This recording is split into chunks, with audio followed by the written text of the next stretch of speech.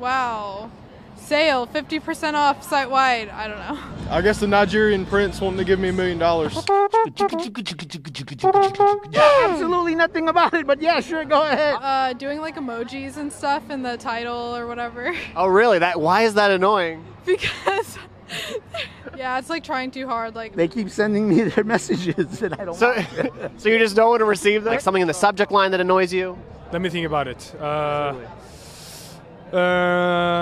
Sending me something when I'm not on their list. Oh, Yeah. Like, what's an email that you open? If it's like a survey and I can get a gift card. That's actually a hard one.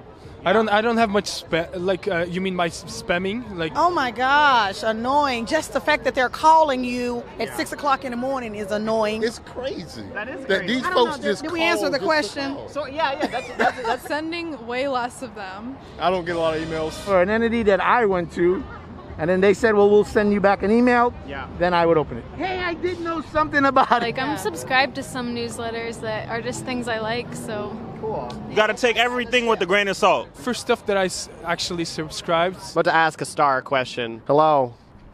Hello? It's not going to make the cut.